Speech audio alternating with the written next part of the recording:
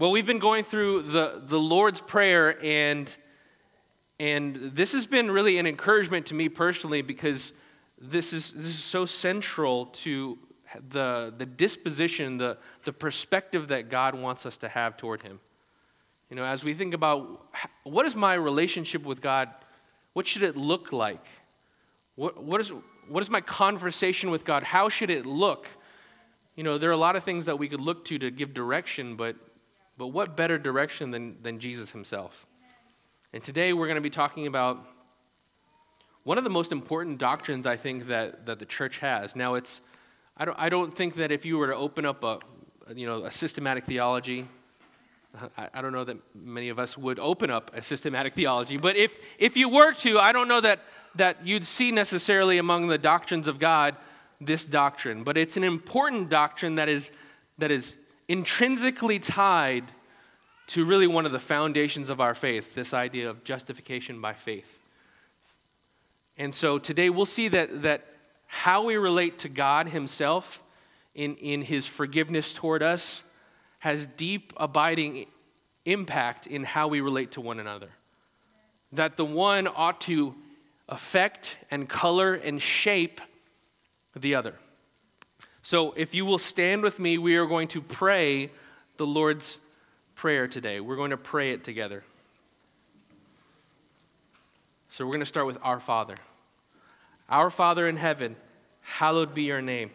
Your kingdom come, your will be done, on earth as it is in heaven.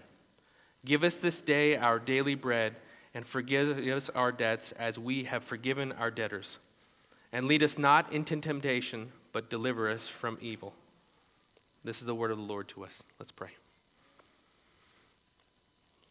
Father, we do come to you asking that your name would be hallowed above all things, that it would be set apart in this moment. Holy Spirit, I ask that you would do in our hearts what our words do. As we say that we set your name and your nature and your character apart in our hearts, as we say that we value them, Lord, I pray that you would give us hearts to value your word, your name. And God, I pray that as we gaze upon the gospel, as we think about what you have accomplished in redemption, that our hearts would rise to extend the same kind of grace and mercy and forgiveness to others, regardless of the desirability or the worth or the sense that it is deserved. God, we thank you that you forgave us long before we deserved it, that there was no amount of working that would allow us to deserve the forgiveness that you've extended to us. That even now there's no amount of us responding in thankfulness that somehow earns or repays your forgiveness. God, I pray that you would give us a grand vision of your forgiveness, a grand vision of the forgiveness that's available to us to extend to others, and the freedom that we have, the ability that we have available to us to walk in freedom and not in bondage to unforgiveness. Holy Spirit, I pray that you would move in power in each of our hearts, that you would burn away the unforgiveness, the bitterness that has been harbored in our hearts. And I pray that you would move in power. And by the end of this sermon, I pray that we would be more free and more able to love freely. In Jesus' name, amen. You may be seated.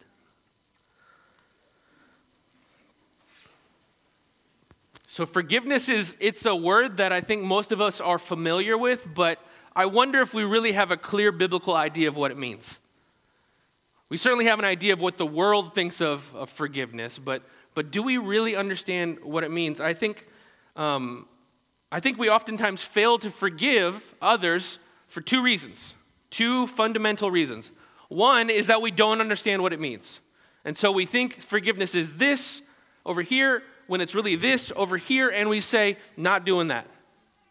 I think that's the first reason. The second reason is equally simple but not easy. We just don't want to.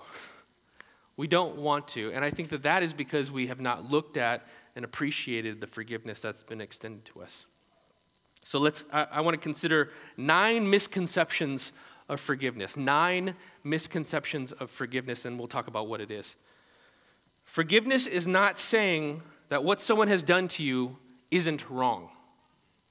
I'll repeat that. Forgiveness is not saying that what someone has done to you isn't wrong. Right? When you forgive, you're not saying, you know what you did that was wrong is now right. When someone offends you or hurts you, it's not saying, you know what, you didn't hurt me. That was okay. Forgiveness is not that. We're not calling good that which is bad. And if we think about the gospel, when God forgives us, he doesn't just say, you know what, don't worry about it. Debt forgiven. No, Jesus what? He dies on the cross for our sins. On the cross, we see how bad our bad is. Forgiveness is not saying what someone did to you isn't wrong. Secondly, forgiveness is not saying that someone has permission to mistreat you. Forgiveness is not saying, you know what, I'm just going to lay on the ground, I'm a carpet, just walk all over me.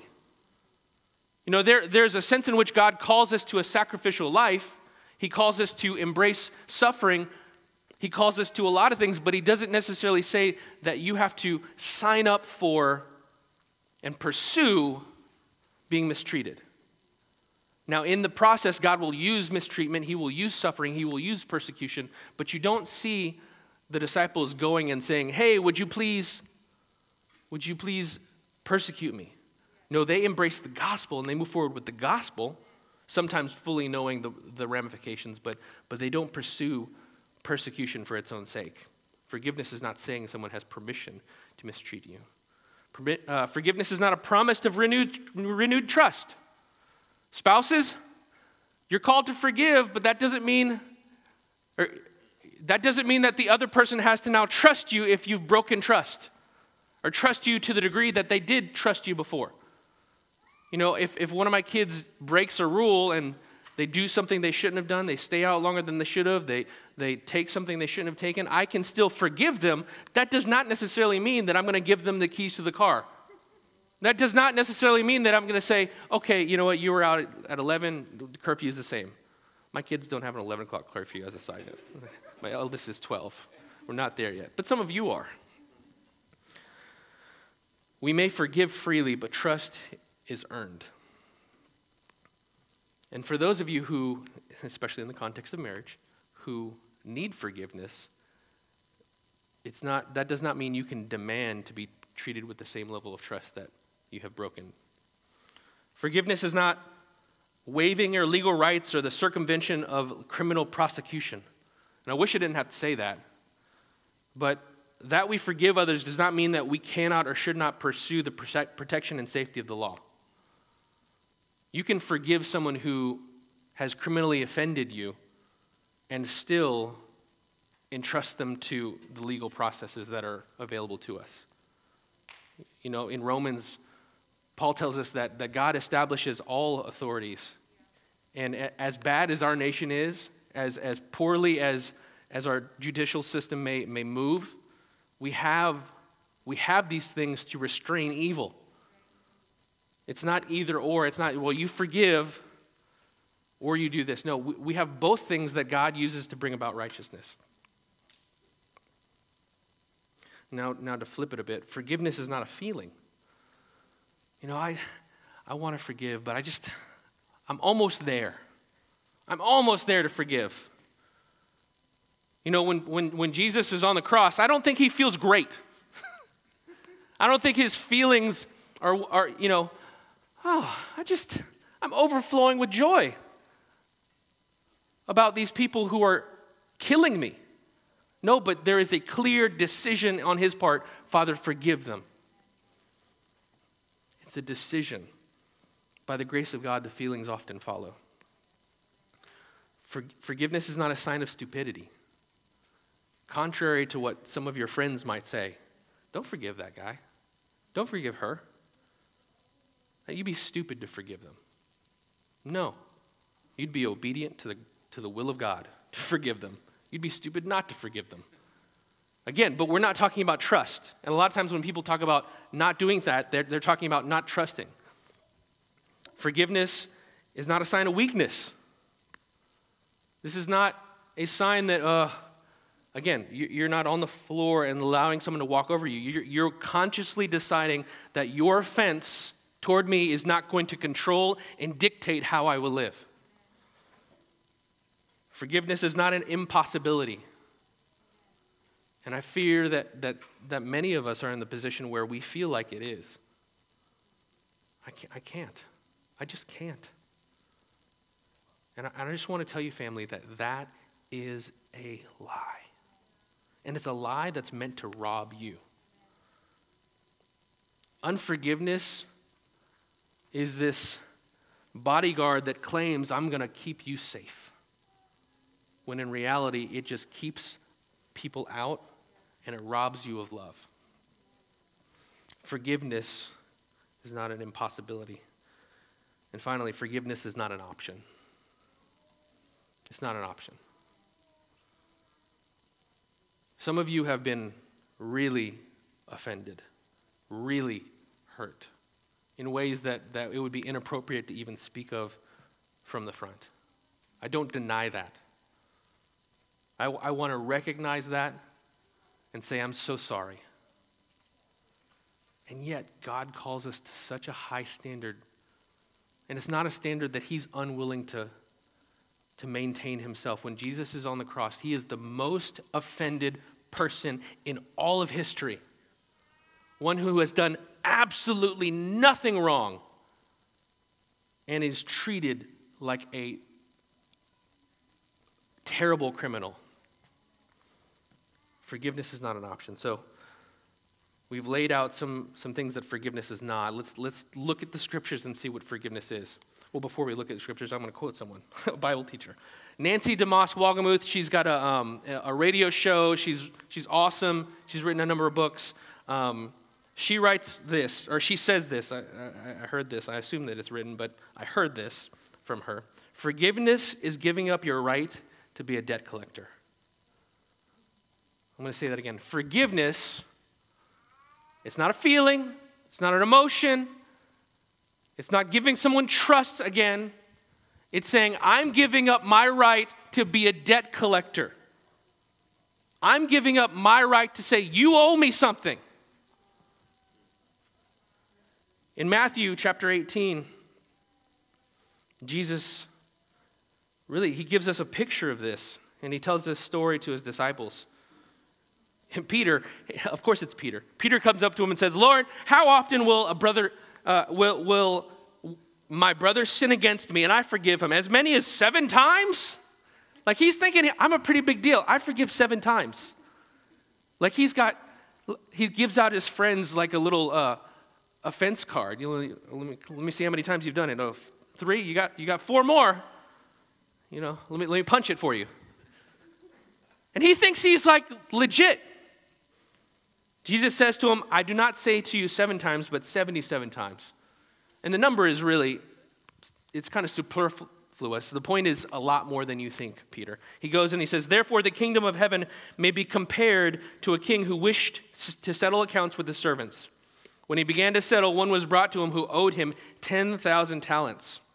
That is a lot of money. A talent was about 20 years worth of wages, so 10,000 times 20 years, that's a long time. Longer than a lifetime, longer than several lifetimes. So this guy owed him several lifetimes worth. I mean, I don't know, kind of shame on the guy for letting him. But I mean, this was not like let me get my second job and I'll eat rice and beans and I'll pay you back. No, this was going to affect him. It was going to affect any children that he's had, and it was going to affect his children's children. This was something that was going to shape the dynasty and the destiny of this individual. And since he could not pay, his master ordered him to be sold with his wife and children and all that he had, and payment to be made. So the servant fell on his knees, imploring him, have patience on me, and I'll pay you everything. No, you won't. You're a liar. That's not in there. Then no, you won't. And out of pity for him, the master of that servant released him and forgave him his debt. How many of you, well, I won't say that, but we get excited over like a bonus or our tax refund. But owing generations worth of debt being forgiven in a moment. You can imagine that this guy, he had a different walk outside.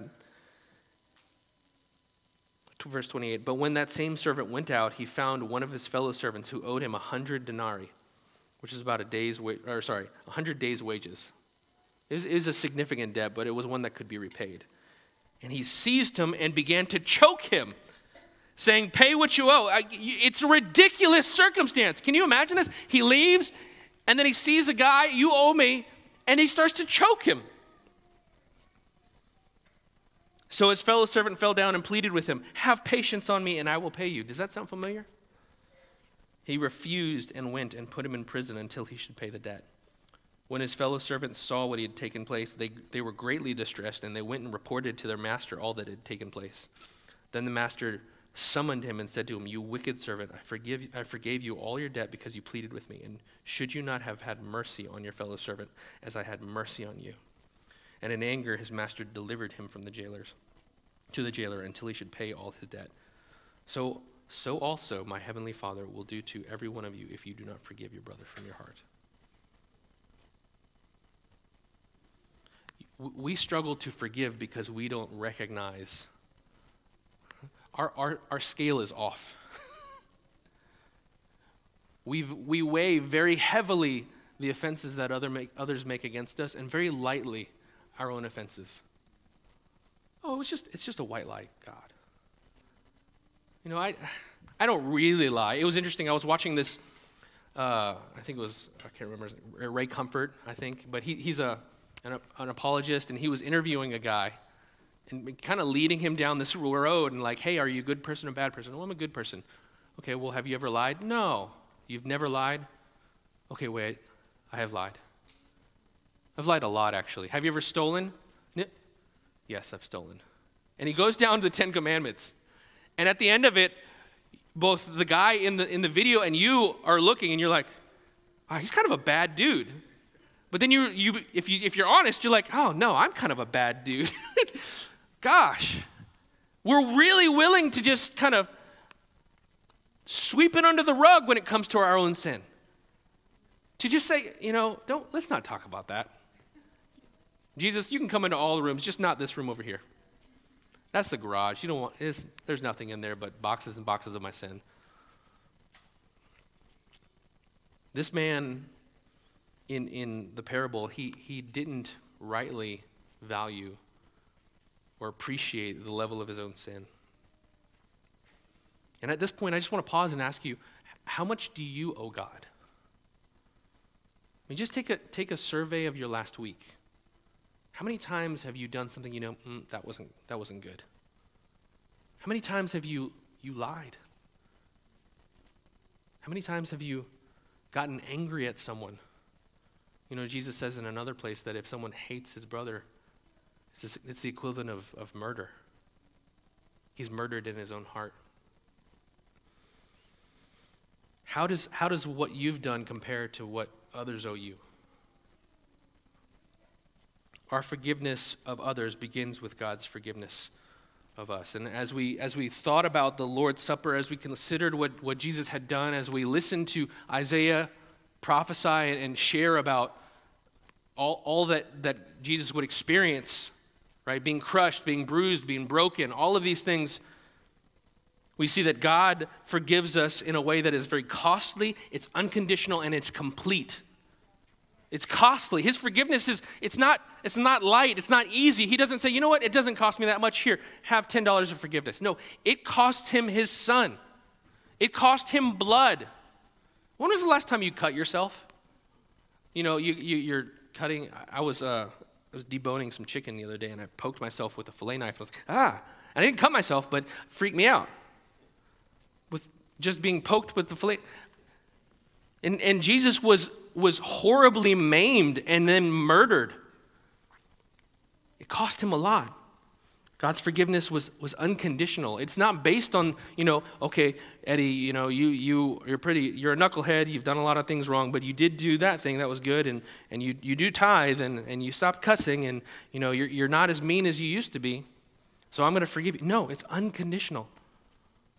The Bible says that before the foundations of the world, before God created everything, he already had a plan of redemption. That means he had a plan to forgive you before you even sinned.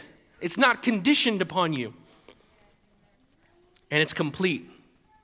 He doesn't do this thing, well, I forgive you, but, it's not like he writes your sins down in pencil and he kind of erases it, but he's like, I can still read that. And if you mess up again, I'm going to write it back. We laugh because that's how we treat people, right? Like, yeah, I forgive you. Not really. I forgive you until, right? There's always the until, ... And then it's like, double, right? Now I'm angry for you this and for this. It's complete. God calls us to a forgiveness that is costly, it's unconditional, and it's complete. In 1 Corinthians 13, Paul is talking about love. Like, what does love look like? And he says this, love is patient and kind. Love does not envy or boast. It's not arrogant or rude. It does not insist on its own way. This always gets me. It's not irritable or resentful. Yikes. How irritable have I been today? The phrase there, resentful, other translations says does not keep account of wrongs. When we're working with our little people, our children, and like one offends the other, we try to tell them, say you're sorry, I'm sorry, say I forgive you, and then we say, okay, sometimes we don't always say this, but we say, okay, now you're gonna treat them with a clean slate, right? This is not that bad whiteboard where there's still some ghosting, and you're like, oh, he punched me the other day, I'm angry at him today. No, when we forgive, and it's gone. We don't keep a record of wrongs. Love keeps no record of wrongs. In John 13:35, I've quoted this so many times, and hopefully you're memorizing it at this point. By this, all people will know that you're my disciples, what? If you love one another. I'm going to rephrase that into the practicalities of life. They will know you follow Jesus by how willing you are to forgive one another despite one another. We can all go outside after service, get some donuts. Oh, it's good to see you. I love you. But in our hearts, are we saying, I really don't like the way you looked at me, or the fact that you said that thing, or the fact that you didn't, your spouse, whatever, or your friend, whatever, or you go to work, and love is loving, and loving is being forgiving. In Colossians chapter 1, verses 12 through 14, it says this, that we are to give thanks to the Father who has qualified you to share in the inheritance of the saints in light. He has delivered us from the domain of darkness and transferred us to the kingdom of his beloved Son. Right? So God's given us an inheritance with all the other saints. He's taken us from this domain of darkness to now being ruled by his awesome, loving, patient, kind Son. And he says this, in whom we have redemption. What is that? The forgiveness of our sins. We forgive because that's God's nature, and God forgave us.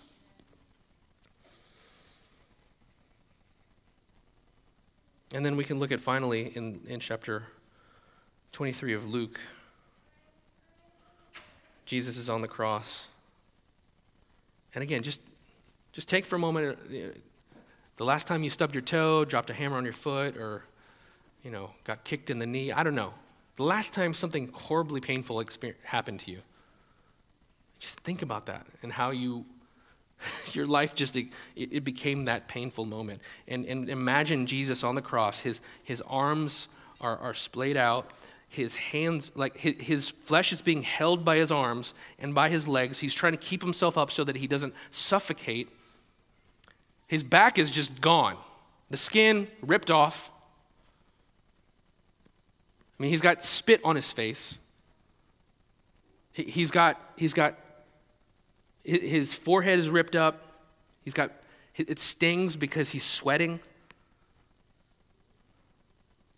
And again, he's got nails in his body, Probably parts of his body broken from those nails.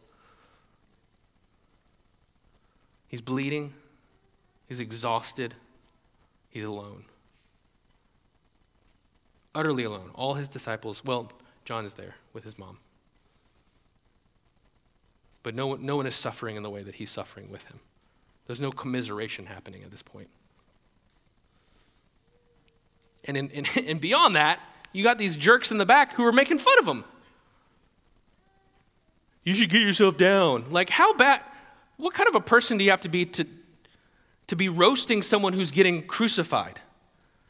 That's next level. And what does he say? Father, forgive them, for they don't know what they're doing. Right? His focus was on these people. The people who were spitting and jeering and mocking. And these guys back here. We don't forgive because we don't see Jesus. I'll repeat it. We don't forgive because we don't see Jesus. We don't forgive as a way of earning God's salvation, but it is a proper response to what he has done. It is a proper response to what he has done in the middle of your pain, in the middle of your sense of betrayal, in the middle of your sense of offense. All of it probably justified, much of it justified. In the middle of that, God says, look at me on the cross and see how I handle offense. See how I handle betrayal.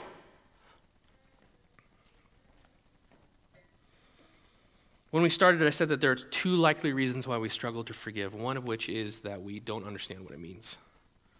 Well, if you think it's a feeling, then you're going to have a tough time mustering the feeling. It's not a feeling. If you're afraid that it means that you have to trust everyone, then you're going to some degree, rightly so, keep people at arm's length because they're not the same.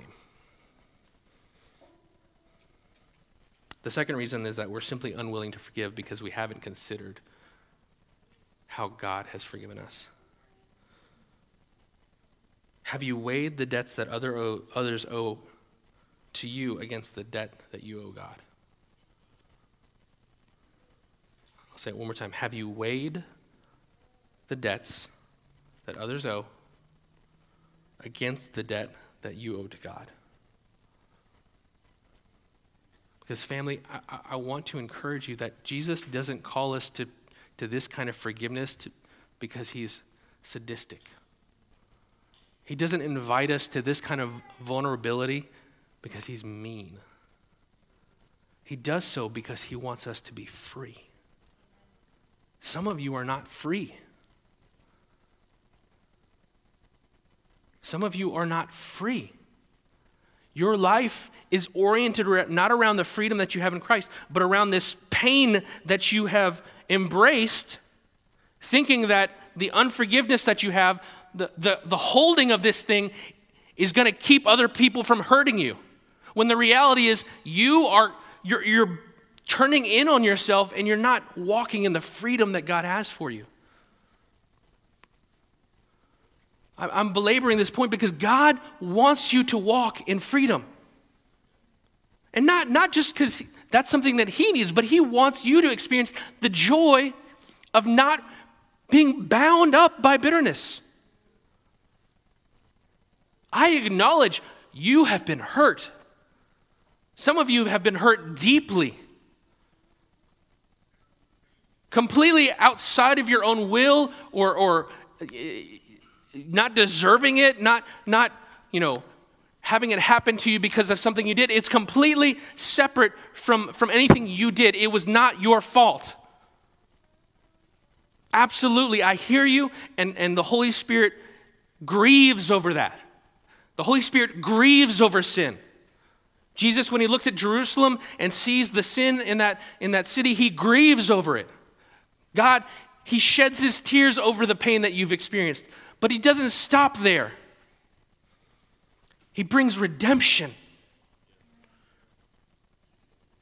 And you can't step into redemption. I'm going to say this carefully. You are going to miss out on aspects of redemption if you are unwilling to receive the forgiveness that God has for you and then extend that forgiveness to others. And you guys know this. You've interacted with people who walk with a limp. They believe in Jesus Christ, but there's just a limp about them. There's something that's off. It's something that's broken, something that clearly is also defining who they are. And today, Scripture, Jesus, the Bible would call you to forgive. Okay, Pastor, I don't even know where to start. I've talked to people about forgiveness, and a lot of times that's what I hear. I can't feel it, and I don't know where to start. Well, bad news is you might not feel it. You might not have this cathartic rom-com moment where you hurt me in these ways and blah, blah, blah, but I forgive you. Oh, thank you. I'm sorry. I was horrible. You're the best person in the world. Let's go hold hands and collect daisies. That may not happen. In all likelihood, many of us, the forgiveness that we need to extend is a forgiveness that we extend in our heart. It's not a conversation. Oh, I forgave you. That becomes some sort of passive-aggressive, like, you hurt me, but I forgave you. Like, don't do that. Please don't do that. That's the opposite of what he's saying. It's not saying don't call people to account by not calling them to account, sort of. I'm not collecting that debt that you owe me. You owe me. No, he's calling us to forgive, and you start by saying, God, I forgive this. I lay down, as it relates to this person in this situation, I lay down my right to be a debt collector. And then you take the board and you erase it. Like really. Like with a magic eraser. Or like a bazooka, whatever it takes. You erase it. And then Thursday, when you remember and get angry again, you do the same thing. God, I forgive them. And you take the new board that you just created out of the dust of your own bitterness. I've been there. I have dust of bitterness too. And you destroy it with a bazooka again. And you walk out your faithfulness. Because what does he say? When you pray, give us this day our daily bread. This is happening every day. I don't know how many times I have had to say, will you please forgive me? And I've had to extend forgiveness. It's a lot. It's a lot. Because we are people and we are sinners. But that's how you start. And if you're still wondering, what do I do? I'm sure that like 95% of you have a picture in mind of a person and a list, a tabulated list, a weighted list. And I would encourage you to respond in prayer. You don't have to think of every single thing, just the thing that the Holy Spirit says, what about this? You say, God, I forgive him for that. And then he'll say, well, what about that? And then you just keep processing before the Lord. This is the benefit of having the Holy Spirit, is that he will bring these things to mind. He will help you.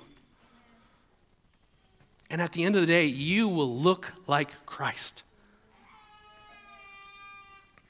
You will look like Christ. This is so important, family, because he says, forgive us this day as we have forgiven. He connects the way that God relates to us with the way that we forgive. Now, I don't think that this means that our forgiveness is meritorious, right? If you forgive, then God will forgive you in a sort of justification by faith way. This doesn't mean that Jesus is saying, you know what, there is something that you need to do to earn my salvation. No, he's saying that those who have received my salvation will show that and exhibit it in forgiveness. And if you aren't showing and giving that forgiveness, there's some aspect of the gospel that you haven't properly appropriated, that you haven't worked into your soul. And I say worked in because it's going to feel like that. I'm going to work this in. This is not something that just I'm a forgiving person. No, it's going to be a moment of like, I don't want to do this. There's no bring about this because it's hard. Because pain is real. But he's calling you to forgive. I'm gonna pray, And I'm just going to give us 30 seconds, and it may feel like an eternity, but I'm going to give us 30 seconds, and I would encourage you to do business with God, to forgive, to begin this process. So I'm going to pray. Bow your heads, close your eyes. God, we invite you. Holy Spirit, we invite you to come. Lord, to convict us of the sin of unforgiveness. But God, we thank you that your word says that there's no condemnation for those who are in Christ, that when you convict us of sin, you don't do so to make us feel shame, but you do so to bring about change. So God, right now I pray that you would bring to mind individuals that we need to forgive. Not just debts, but debtors. People that we need to forgive. And at the same time, God, I pray that you would give us a vision of the cross, a vision of Jesus Christ, the costly, unconditional forgiveness that he extends to us.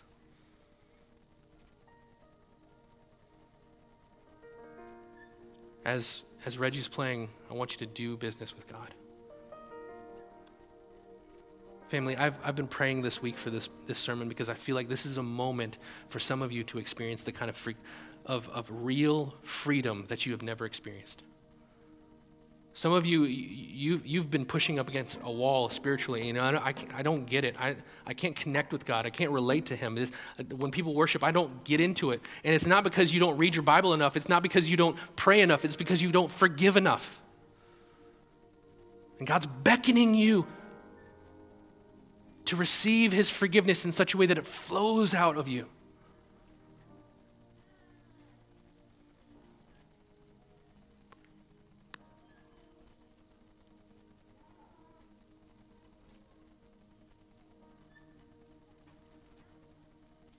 Just start with what you've got. Father, I forgive so-and-so for this thing. Would you reveal to me other areas where I have held on to offenses? Father, would you comfort me in my pain as I forgive?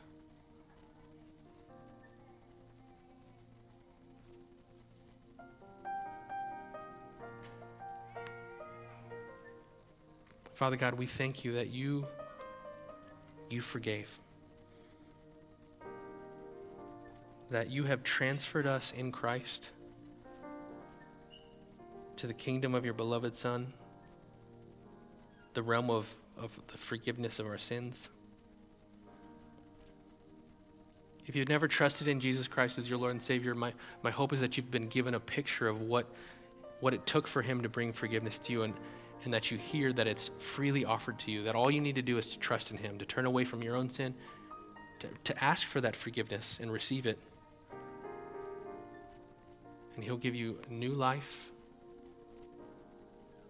and you'll be able to walk in that forgiveness. If that's you, just raise your hand. I want you to pray with me. If you're online, you can let one of our hosts know. If you've never trusted in Jesus Christ, but you want to trust him today. All right, if you're online, you can pray this. God, I turn away from everything I know to be sin. I recognize that I am a debtor, that I've offended, and I cry out to you and ask for forgiveness, for mercy. God, I thank you that you have made a way. You've made provision for my sin through your Son, Jesus Christ, and I receive by faith his righteousness, and I submit myself to you. Help me to live a life worthy of the salvation that you've given me. In Jesus' name I pray. Amen. Love you, family.